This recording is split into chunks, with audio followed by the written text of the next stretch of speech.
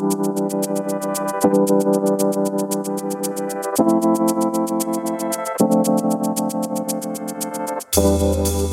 to the Factal Forecast, a look at the week's biggest stories and what they mean from the editors at Factal. I'm Jimmy Levis. Today is January 25th, and in this week's forecast, we'll take a look at Ukrainian strikes deep inside Russia, rising energy prices in Argentina, presidential elections in Finland, Iran's foreign minister visiting Pakistan, and 5 big tech CEOs testifying in the U.S. Senate.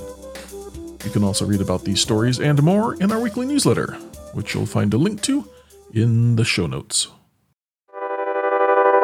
Up first, we'll take a look at some recent Ukrainian strikes inside Russia. For more on that, I've got the lead for our Europe desk, Alex Moore. Hi, Alex. Hello, Jimmy. Well, Alex, we saw a pretty notable Ukrainian strike this past weekend inside Russia. What can you tell us about that? Yeah, there were 2 separate strikes that were notable over the past week, both of which occurred in Russia's Leningrad region, which is where St. Petersburg, the second largest city in the country, is. This was notable because this was the first time since the outbreak of the war that we've seen the Leningrad region targeted by Ukrainian projectiles. We've seen Moscow targeted, we've seen Saratov targeted, so we've seen some longer range strikes, but this was the first time that Leningrad the war was brought to Leningrad, so to speak. So the first of the 2, there were 3 drones that targeted the area around St. Petersburg, most notably an oil terminal, which is on the Gulf of Finland in St. Petersburg. These 3 drones appeared to have been successfully downed, but a couple of days later, a far more notable and impactful strike took place west of St. Petersburg in Leningrad Oblast in a place called Ust-Luga, which hosts a massive Baltic Sea oil terminal where there were significant gas pipelines run through. The Nord Stream 2 ran through there. And this is pretty close to the Estonian border. But it is a large-scale oil terminal for Novatek, which is a Russian energy giant. So this strike did cause a large blaze at the site and knocked the oil terminal offline, which it still is today as of recording, which is Wednesday. Novatek resumed fuel loading, but the terminal is going to be offline for at least a couple of more weeks. So for a couple of reasons, very notable for us to see Ust-Luga targeted and Leningrad targeted as well. And what's the latest? How are things looking right now? The latest is I guess what I just said regarding the terminal remaining offline, but it does kind of situate more broadly within a trend we've seen of Ukraine targeting more strategic oil nodes in Russia to cause economic harm. Don't get me wrong, we've seen Ukraine target oil depots fairly consistently near its borders with Russia over the course of the war to disrupt Russian efforts to resupply its forces in Ukraine with oil and gas logistics. So we've seen this take place in places like Krasnodar and Bryansk for the war effort, but this could signal a broader strategy shift toward Ukraine targeting more strategic, large-scale oil nodes for Russia's gas exports, which have, I don't want to say been unimpacted by sanctions in the wake of the 2022 invasion, because they, of course, have, but Russia's still seen $400 billion of revenue brought in from hydrocarbon exports since then. They've successfully evaded sanctions in many ways.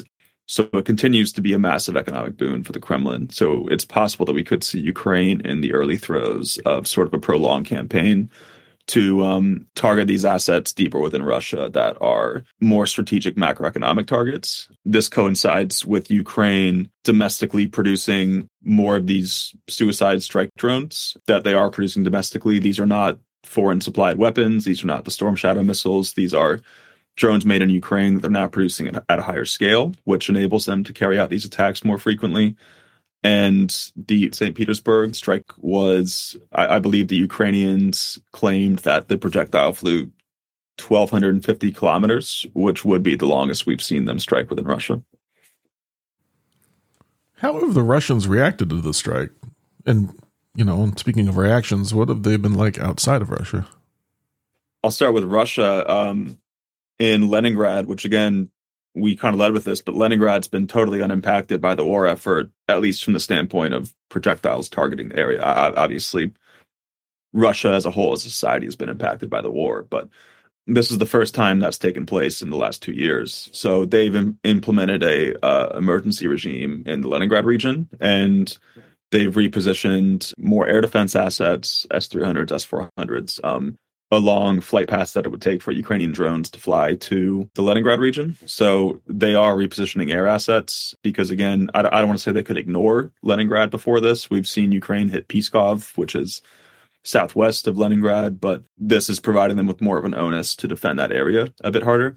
Outside of Russia, this sort of, I suppose, messes with global oil markets. We have seen the Ust-Luga terminal being taken offline, further spook energy markets in tandem with what we're seeing happen in the Red Sea, which I believe we talked about in the podcast last week. Shameless plug there for last week's podcast. But in tandem with what's happening in the Red Sea with oil shipments there, this has further compounded the global energy markets rising a bit. Well, considering all that, what do you think folks should be watching for next then?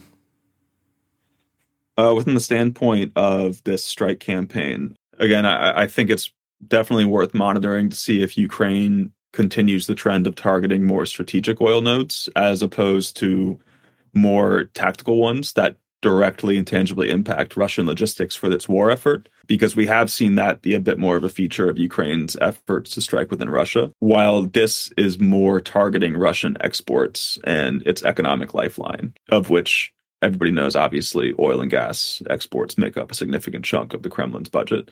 So this could potentially mark a strategy shift that we see it attempted more often.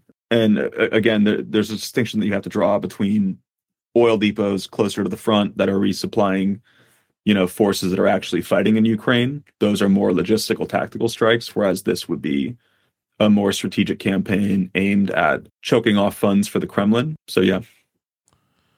Well, Alex, unfortunately, we have to pause there for today, but I know you'll be watching the war closely and will keep us up to date as needed. Always appreciate it. Excellent. Thank you, Jimmy. Take care. Argentinian officials will meet with electricity company bosses on Friday. They plan to set energy prices for the coming year. Two energy providers called Edenor and Edesur have asked the government to raise bills to generate more than 1 billion Argentinian pesos this year. This amount is required to operate the public electricity service and takes into account future investment into the network, inflation, and the costs of servicing debts. Increases in individuals' payments will vary as people are means-tested based on income for access to government subsidies. But overall, prices are expected to rise by about 140%. Another meeting will take place on Monday to factor in the cost of transporting the electricity. Presidential elections will take place in Finland on Sunday. They'll be the country's first since joining NATO last year. Incumbent President Sauli Niinisto can't run again due to term limits, so voters face a choice between 9 candidates. The two frontrunners are Alexander Stubb from the right-wing National Coalition Party and Pekka Haavisto, a Green Party politician and former foreign minister. Early voting is already underway, and polls show no candidate is likely to win a majority in the first round. This means a second round of voting will take place next month. Whoever wins will represent Finland at NATO meetings, as well as taking charge of foreign policy in alignment with the government. Iran's Foreign Minister Hossein Amir Abdollahian will travel to Pakistan on Monday. It's part of an effort to ease tensions after the two countries recently exchanged missile strikes. It all started in early January when the Islamic State killed at least 100 people in an attack in Iran's Kerman region. Just over a week ago, Iran launched missile strikes against the Sunni militant group Jaish al-Adl in Pakistan's Balochistan region. Iran claimed to be targeting terrorist operatives, but Pakistan said the strikes killed 2 children. After that strike, Pakistan recalled its ambassador to Tehran and told the Iranian ambassador to remain out of the country. 2 days later, Pakistan launched its own strikes, apparently targeting terrorists outside the Iranian city of Sarivan, which Iran says killed 9 people, including 4 children. The situation now appears to have calmed, but tensions are still running very high in the region over Israel's war in Gaza. Iran says it is not trying to enter the conflict, but it will back allied groups to show solidarity with the Palestinians. Pakistan is also days away from an election and likely doesn't want a conflict outside its borders to detract from the domestic matters at hand. The chief executives of 5 major tech companies will appear before the U.S. Senate Judiciary Committee on Wednesday. They'll be questioned on their child protection policies. The CEOs of Meta and TikTok agreed to appear voluntarily, but the committee had to subpoena the chief executives of X, Discord, and Snap. Since the Judiciary Committee first held hearings on online child safety back in February, several pieces of legislation, including a proposal to ban TikTok entirely, were introduced to Congress. However, the plans have since stalled, reportedly, after aggressive lobbying by TikTok and concerns over alienating younger voters in an election year. It's not just the U.S. that is scrutinizing social media giants for measures against child sexual abuse, however. Back in December, the EU ordered Meta, TikTok, and X to provide more information on their policies to protect minors or risk a full investigation and a hefty fine. As always, thank you for listening to the Factal Forecast. We publish our forward-looking podcast and newsletter each Thursday to help you get a jump start on the week ahead. Please subscribe and review wherever you find your podcasts, and we'd love it if you'd consider telling a friend about us. Today's episode was produced with work from Factal editors Irene Viora, David Wiley, Jeff Lancet, and Sophie Perrier. Our interview featured editor Alex Moore, and our podcast is produced and edited by me, Jimmy Levis, with additional writing by Sophie Perrier. Our music comes courtesy of Andrew Gosby. Until next time, if you have any feedback, suggestions, or events we've missed, drop us a note by emailing hello@factal.com.